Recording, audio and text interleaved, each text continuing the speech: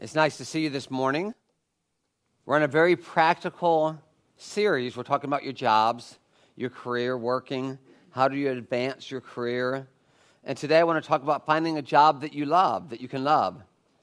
A lot of people don't enjoy their job. They endure it, but they don't enjoy it. A lot of people dread getting up in the morning and dread driving to work because they dread what happens at work. And it's miserable if you're spending, 40% of your waking hours doing something that you can't stand to do and just waiting for the weekends, or I can't wait till I get home. That's not a healthy way to live. And I believe that God wants you to enjoy your job. I think He wants you to get the best out of it. The sad thing is that job frustration doesn't just affect you, but you bring it home. And you can be a grouch, or you can be, you take out your frustrations on your family. So it usually doesn't just make you feel miserable. It usually makes everybody else feel miserable. Even the fact that if you're feeling miserable, you might talk about it a lot. And then it brings down everybody else. So we know that that's not good. God wants you to be fulfilled. Look at Ecclesiastes 5:18. Then I realized that it is good and proper for a man to eat and drink and to find satisfaction in his toilsome labor. That's in the Bible. God wants you to find satisfaction in your labor, in what you're doing, that you can find some satisfaction there. The idea is God never meant for work to be a miserable experience. He wants you to find some satisfaction there. Circle that word, satisfaction. It's good, it's proper to enjoy your job. In the very next verse in Ecclesiastes, verse 19, it says, to enjoy your work and to accept your lot in life, that indeed is a gift from God. To enjoy your work is a gift from God. That's something God wants. There's a difference between success and fulfillment. There are people that are very successful in what they do, but they might feel unfulfilled. They're doing well, but I feel like I'm wasting my life. And God wants you to be successful. He does. But He also wants you to have that sense of fulfillment by what you do. That sense of job satisfaction. There's three factors that when these three are combined can bring a lot of job satisfaction. One is knowing the purpose, the right purpose for work. We spent all of last week on 6 purposes of what you can gain from work, knowing the purpose behind it. But the other 2 things that you need is the right perspective, and the other one is the right place for you. I'm going to talk about those 2 this week. First of all, how can I have the right perspective at work? Because it starts there. Maybe the problem isn't my job. Maybe the problem's me. Maybe I can be very grateful that I have a job, but I just don't have the right perspective. So I need to change. Number 1 in your notes, having the right perspective, work for the Lord. Work for the Lord.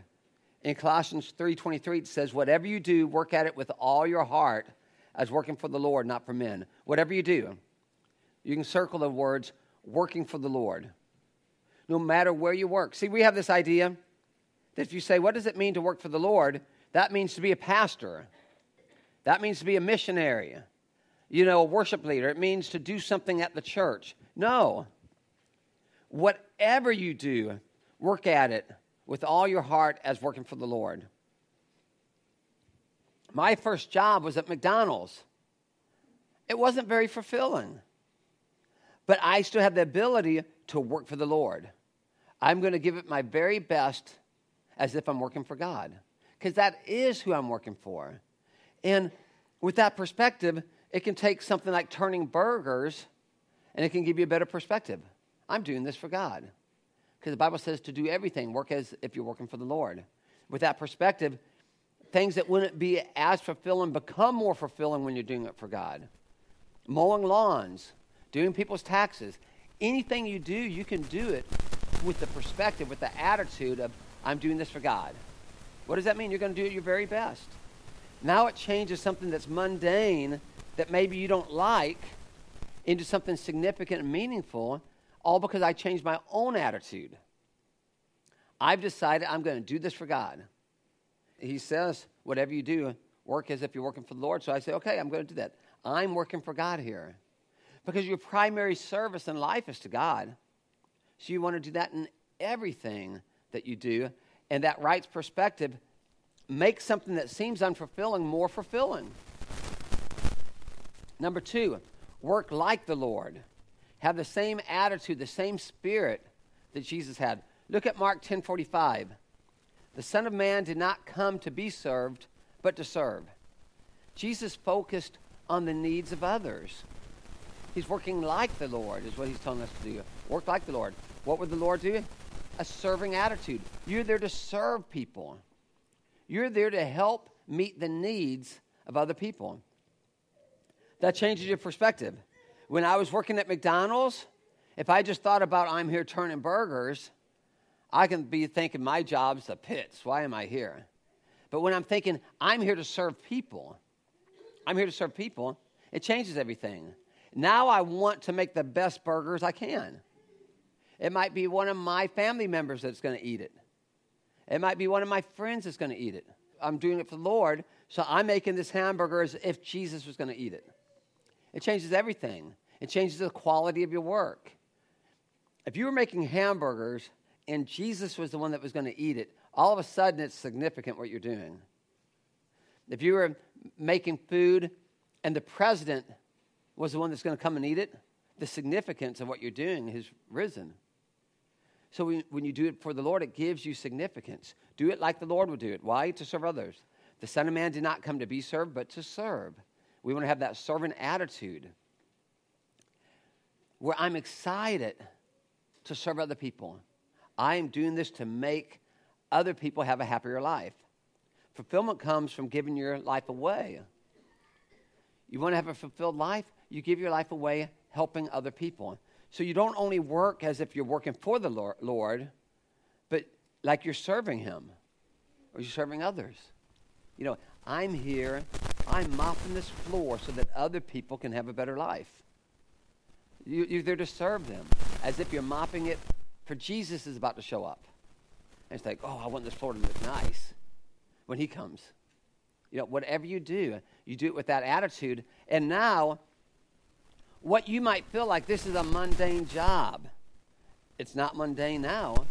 Now that you're doing it to serve people, now that you're doing it for the Lord, now that you're doing it with the attitude of, if Jesus were walking this room, I would want him to look and say, wow, this room looks beautiful. It changes everything. My job didn't change one bit. My attitude changed. So a lot of the times that we're not fulfilled in our job, it's not the job itself, it's my attitude. My attitude is on the wrong path, and that's what needs to change. Number 3, expect your reward from the Lord. If you're working for the Lord and you're working like the Lord, you can expect reward from the Lord. Some people think, my boss never notices what I do. I say, yes, he does, because your boss is God. It's not that man, it's God. Like, when I put that extra effort in to make things better at work, he never notices or she never notices. I'm saying, what do you mean? Your boss notices. Your boss is God. He notices the things that nobody else sees you do. So you're doing it for him. Expect your reward from him. One day he's going to say, well done, my good and faithful servant. One day you're going to be rewarded with treasures in heaven. So, okay, he saw it, and that's what matters. It doesn't matter if my boss noticed it. He noticed it. It doesn't matter if I feel like I work so hard and they ignore my effort. At least he sees it. I'm working for him. Colossians 3:24, remember that the Lord will reward you. For Christ is the real master that you serve. My real boss is Christ.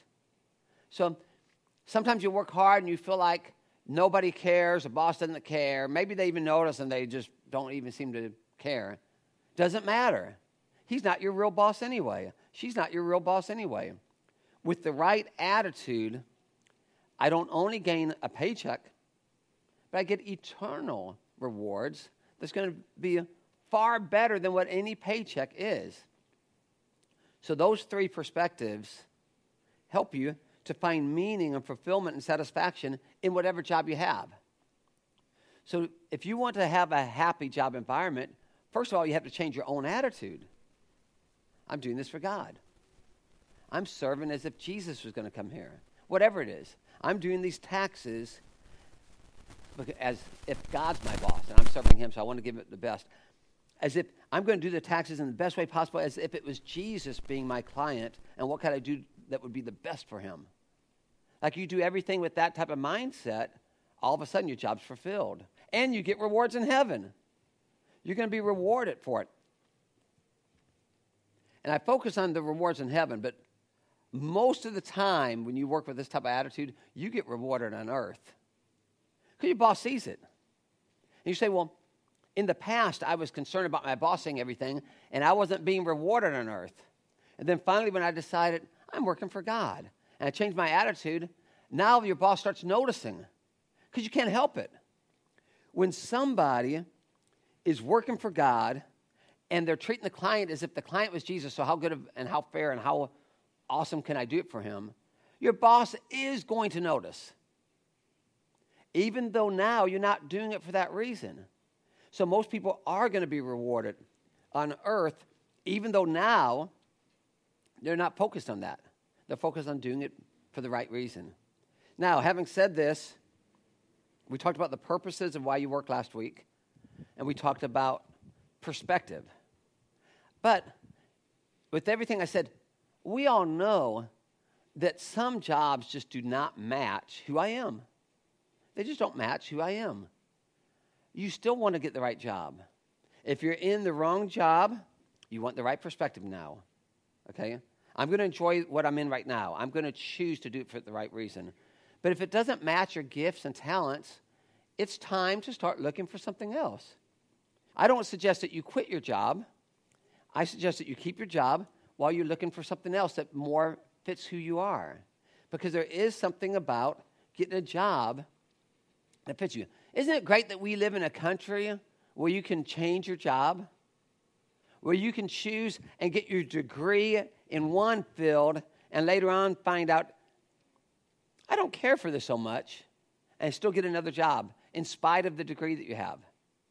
In a lot of countries, whatever you get your degree in, that's what you are. You can't change it. Are you the same person you were when you were 18 or 19 years old? I am so different.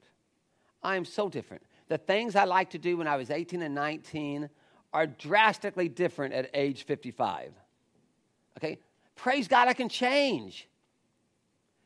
How many people get a degree and 10, 20 years down the road, they're not using that degree anymore? Because why? They changed. What they thought like, oh, I'm going to spend the rest of my life doing this. You can think that as an 18, 19-year-old going into college. But probably what you're thinking is not what you're going to think 10 years, 20 years, 30 years down the road. People change. We grow. We move on. Sometimes those jobs help us along the way. So it's okay to change. I love that we have the right in this country to make changes. There's 50,000 different job titles.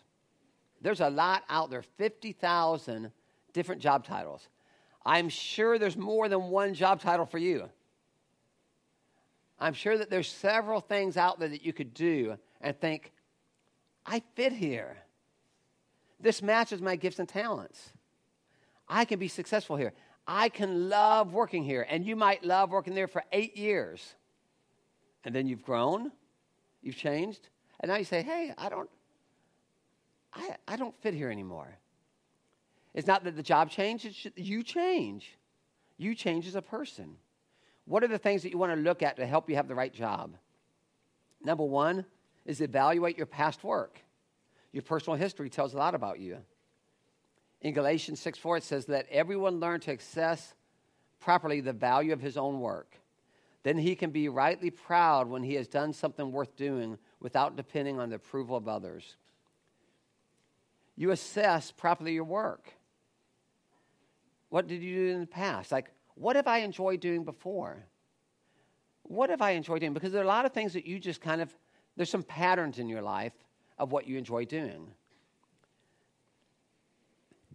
You can enjoy doing something and really not be gifted at it, okay?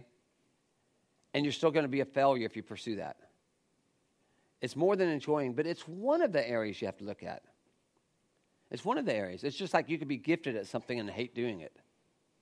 You can love doing something, but you're just horrible at it, really. But I love it, but you're just not good.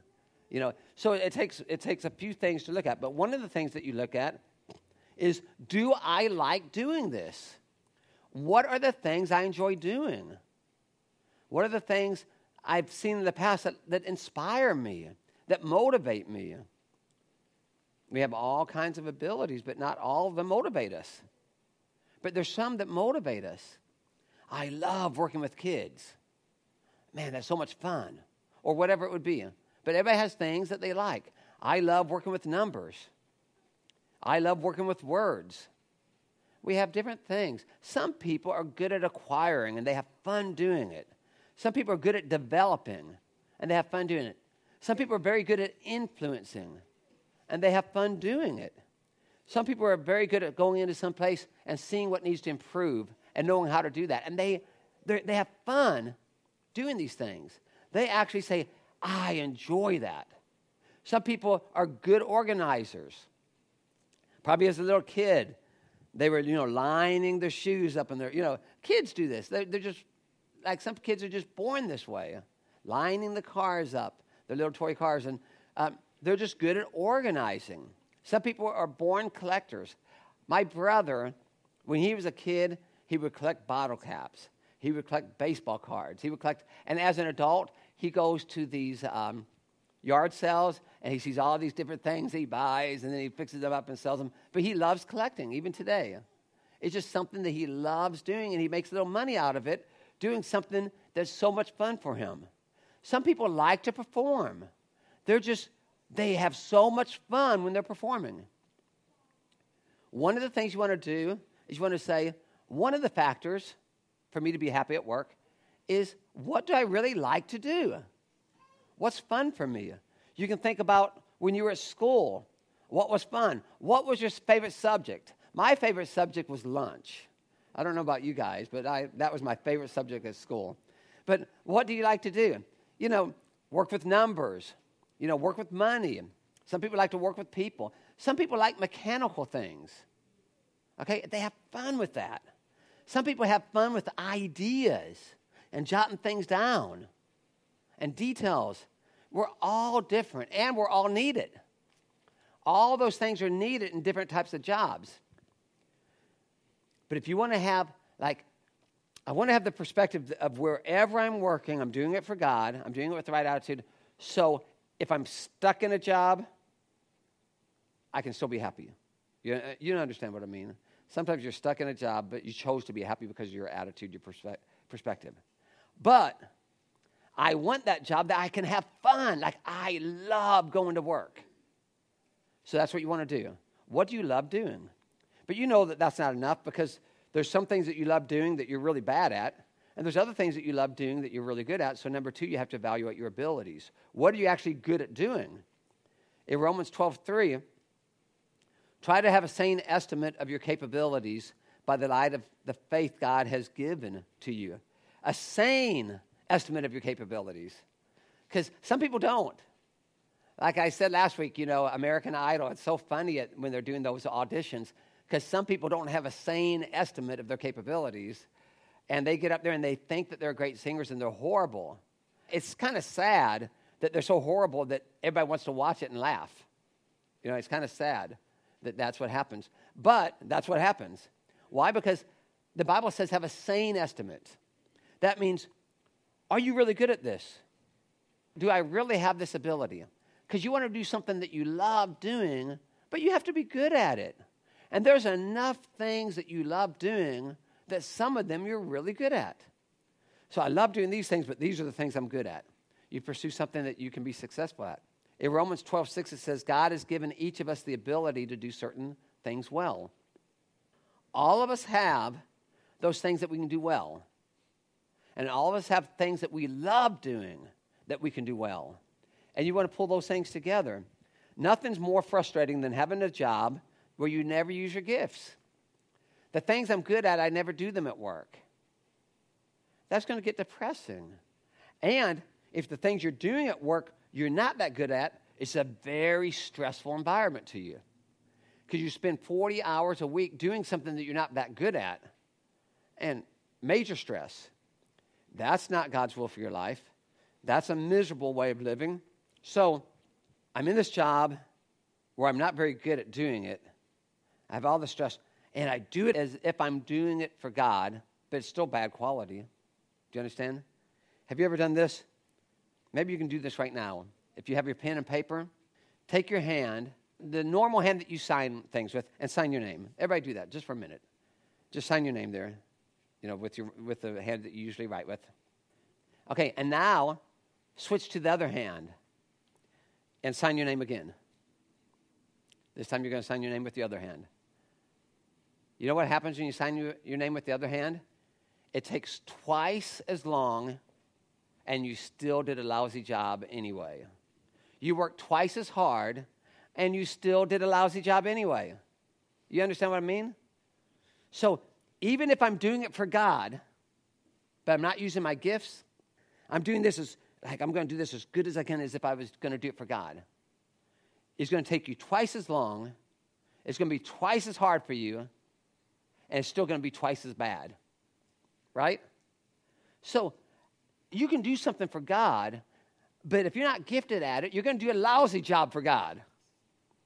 So all I'm here to say is find what you're good at. Because if you're not good at it, you can work as hard as you want to, and you're still going to have lousy results. So you have to find something that you're gifted at. Sometimes people just take the first job available. I need a job. But if you're not gifted and wired in that job, like you get a sales job, but you're not a salesman.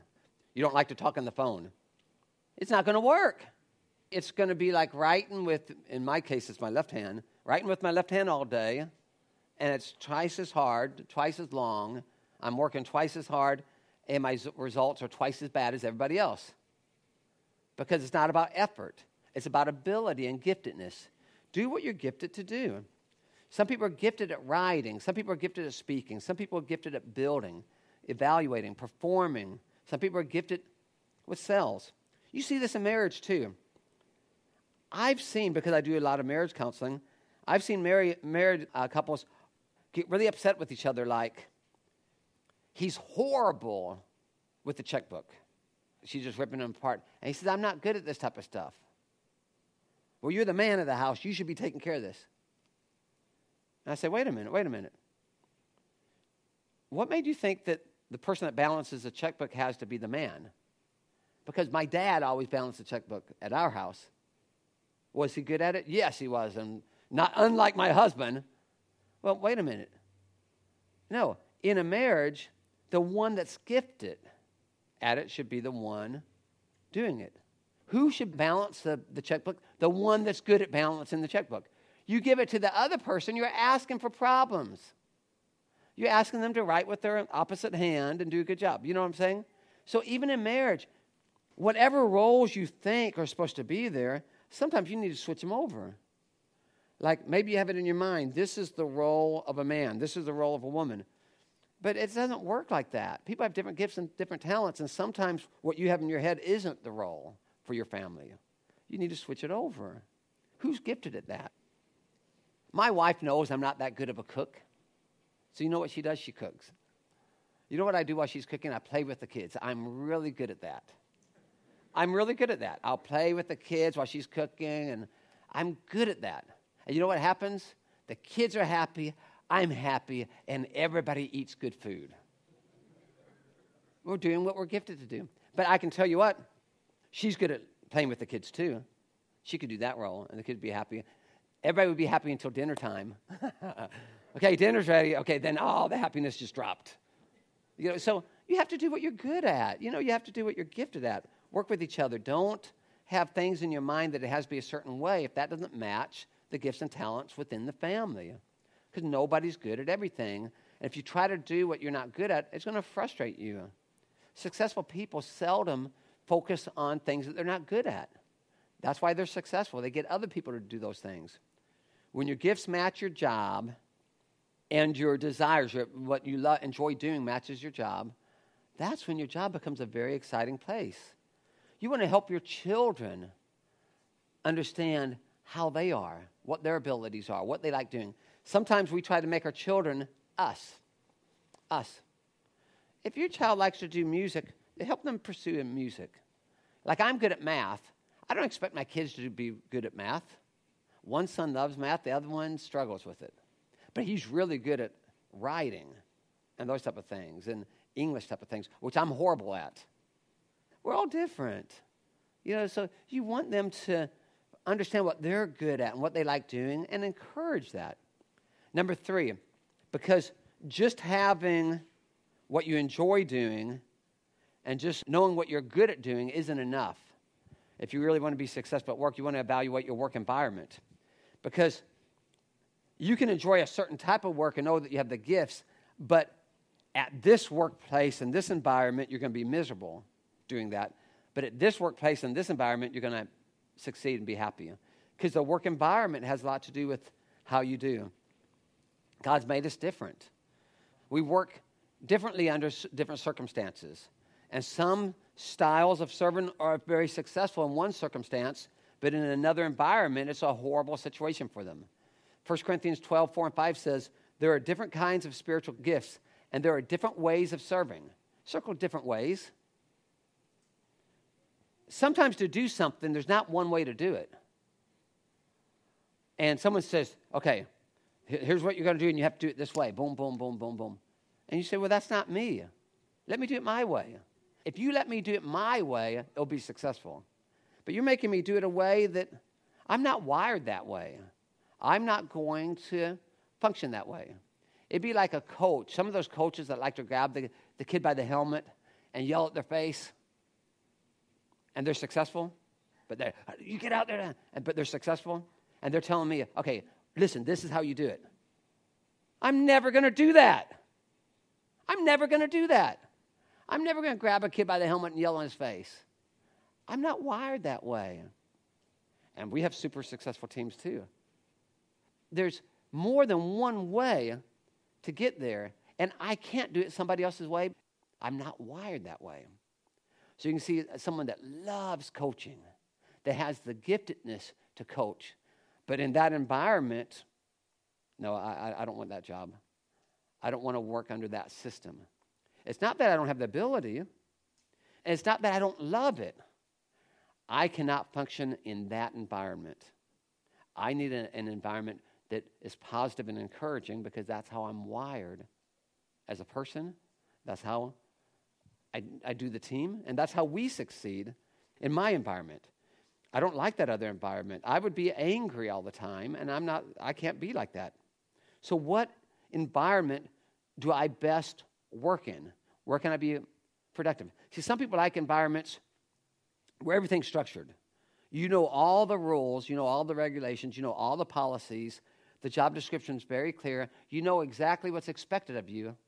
With those parameters around you, you think, okay, now I'm good. And that's good because you need that. Because you want to know exactly what you're going. There's a sense of security. You feel like you know what you're focusing on. You don't feel like you're wasting your time. And yet you meet some people that are the opposite of that. They don't like structure. They think it inhibits their creativity, and it does for them. They feel like you're killing their freedom and you're confining them. And they work better without a lot of structure. They're just different. And two people can both be successful. They both have gifts toward this. They both love doing it, but they need a different environment in order to get there because people are different. Some people, they need a competitive environment. If it's competitive, that motivates them because they feel like, okay, I've got to work harder because I'm competing against this person, that person, and they love it. Other people, if they get in a competitive environment, they freeze up. They can't relax. The competitive environment prevents them from succeeding, and they need an environment where they just doing the best they can, where if they're looking at other people, they're getting behind, they get discouraged, and they don't want to work, because they're just wired differently. But if you say, just do the best you can, they actually excel because they're not seeing somebody doing better, that being focused on, then they feel like a loser. And when you feel like a loser, you don't want to even try. So both can succeed if they're in the right environment. Some people need that competition, that competitive environment. Some people, That's exactly what they don't need. Some people work really well under pressure. You might have been one of those people that you can never do your homework, you can never do your homework, you can never do your homework, you need to study, you study, and then it's 10 o'clock the night before the test. I've got to study. Once the pressure's on, you study really hard, and you said, and I made B's and A's all through college. Wait until the last minute. Why do you wait till the last minute? I could just never do it until the pressure came. But once I felt pressured, now I can pound it out. Some people work well under pressure. Other people, they get an ulcer working under pressure. You put them under pressure all the time, they're going to have to go see the doctor. They can't stand that. It's miserable for them. So the work environment matters. You want a great job, the environment matters. It's not just I love doing this and I have these abilities, but the environment matters. You have to be in the right environment. And the number one thing, the most important thing that will affect whether you're going to be successful at a workplace or what job you should take is how you relate to people. Evaluate how you relate to people. That's the most important one.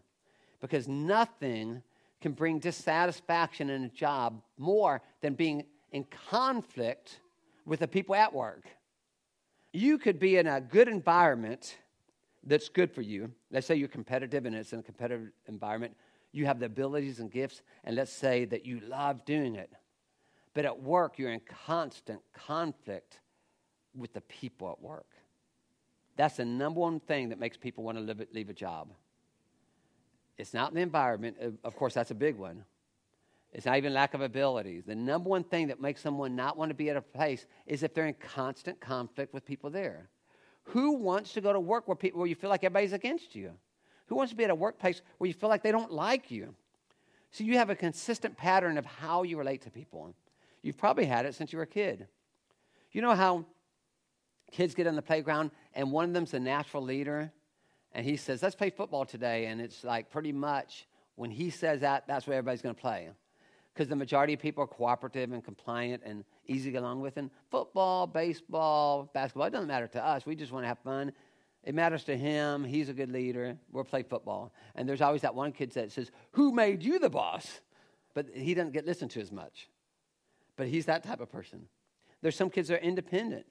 They don't want to play football or baseball. They're just climbing, the ropes and doing things like that. And there's the other kid that wants to sit in the corner and read a book. And they're saying, hey, this is time to go out and play. And they're saying, I am. And they're satisfied reading a book. We're wired differently. We are all different as people. And we weren't meant to be the same.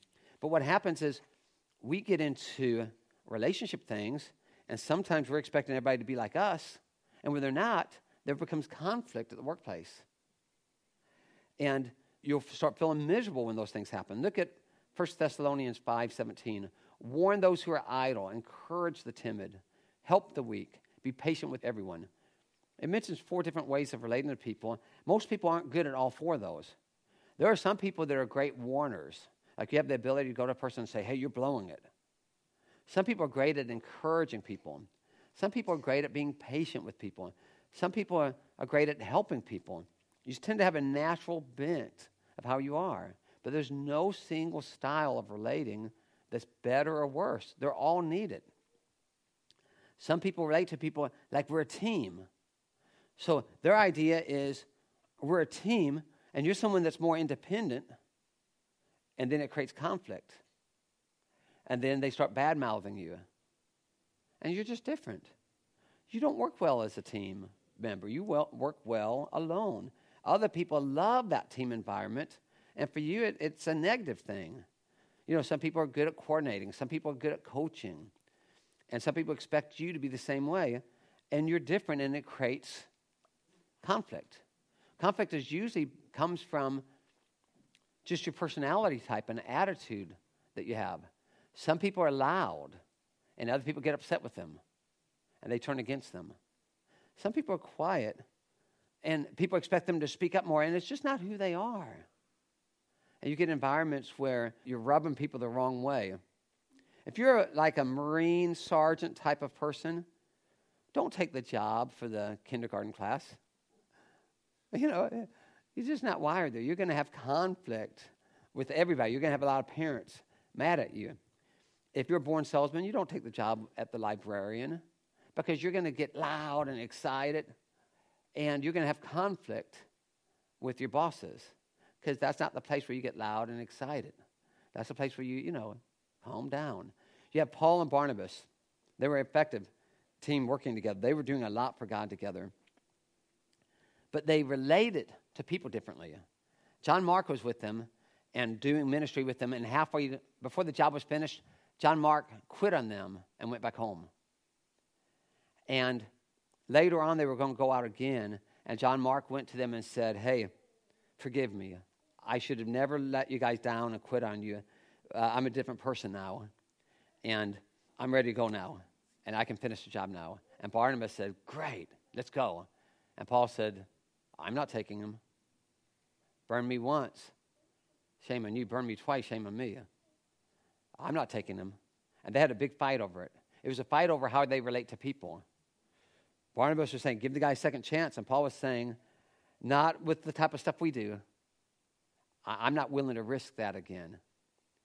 And you know what? The Bible never said who was right or who was wrong. It never said. All the Bible said is they got in such a fight over it that Paul decided, okay, I'll take these guys with me to do ministry. You take him and your guys to, and we'll just do separate ministries from now on.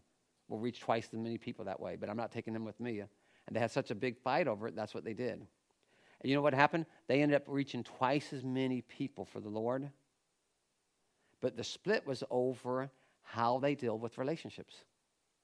And Paul could not deal with that.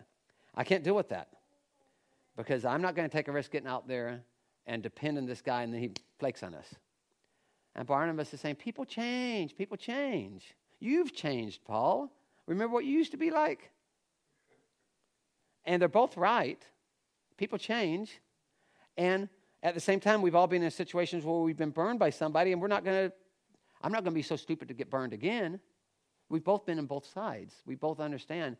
And there wasn't a right or wrong answer. It was just two different people relating to people differently. So the conflict caused them to go different directions and do great ministry that reached a lot of people for the Lord. It's kind of funny. It was because of their style of relating to people, they ended up reaching more people for Christ than they would have ever sticking together.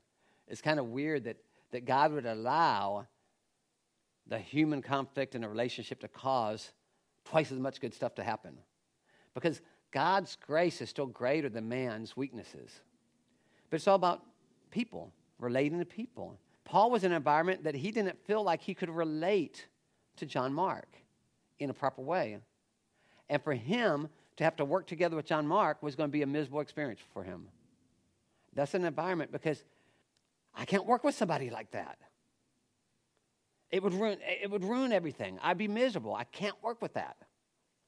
And he couldn't. You know, it makes a big difference. The people that you're working with makes a big difference. You want to work in an environment with people that you can work with. Chemistry is so important for people, that the group working together has the right chemistry. Sometimes at work, you can have the right chemistry, and things are going really good, and then you bring in one new person, and it's not that they're a bad person, but it ruins the chemistry, and it ruins the success of what they're trying to accomplish. And they might be a good person, but they're really bad at that work environment. And then it's bad for them to be there, and it's bad for the team. And it's sometimes best for that person to find a job somewhere else where they do have a chemistry with others, where they can be successful. But it's hard to do that. It's hard to say, like, wow, there's nothing wrong with them as a person, but it upsets the chemistry of the team and the success as a result of that. I see it in professional sports. Sometimes you get this superstar on this team, and the team goes down because it ruins the chemistry of the team. Because him as a person, he clashes with those other guys. And that internal clashing is affecting them on their job. And they decide to trade him for somebody else. And they say, how can you trade him? He's the best one. You have a choice. You either trade him or you trade the 4 other guys or 5 other guys. You know what I mean? And they make a trade because the chemistry was bad. He goes to a team where he fits better, and they zoom to the top. They get somebody that fits better for them, and they zoom to the top. and one team that was really lousy because of chemistry, making a couple of changes, now you have two super teams. That's the reality. That's what really happens. So if you're in an environment that you love your work and stuff, but the chemistry is bad, sometimes that's enough to change a job where you have a better chemistry with people. 1 Peter 4:10, God has given each of you some special abilities. Be sure to use them to help each other. Circle, help each other. The main thing that you're doing in a job is you're providing a service, you're providing a product. You might be serving them directly or indirectly.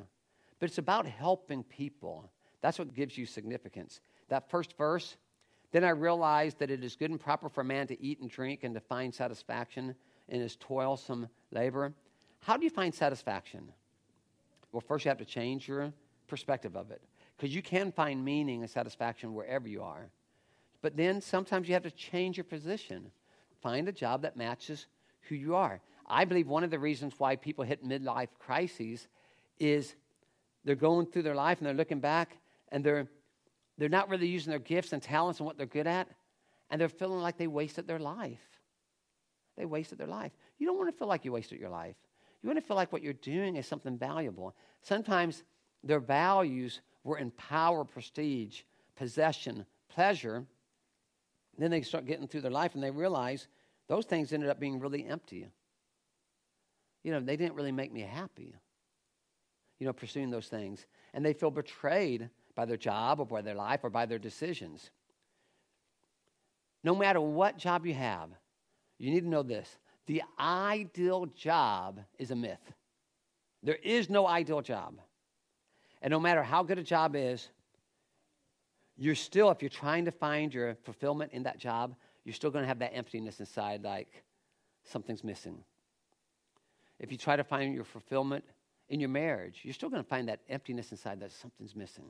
If you try to find your fulfillment in your children, you're still going to find that emptiness, that something's missing, because something is missing. What's the only thing that you can find fulfillment in? God. God. Only God can meet that deepest emptiness. So no job's going to really do it anyway, not 100%. So even if you get everything right, you're still going to not be satisfied, really, unless Jesus is on the throne of your life. So what I want to do is I want to start with Jesus. Jesus, I'm putting you in the center of my life. I want you to fill me. I'm going to find my happiness in you. That's number one. And then you pursue the best job that you can get, the best marriage you can have, or best friends and relationship. But all those other things are really nothing. If God's not in the center of your life, you're going to be empty anyway. So no matter what you do, you're going to get at the end and say, I'm not really fulfilled. So it starts with God. Make sure that he's in the center, and then all those other things will matter. There's a verse that says, seek ye first the kingdom of God and his righteousness, and all these other things will be added unto you. So first say, Jesus, I need you in the middle of my life. And then you can find those other things, and you'll get more fulfillment out of them anyway. But you won't without that. Without that, you're still going to be unhappy anyway. You're still going to be empty on the inside. There's still going to be something missing. So with that, let's pray. And I want to start by praying about having Jesus in the center.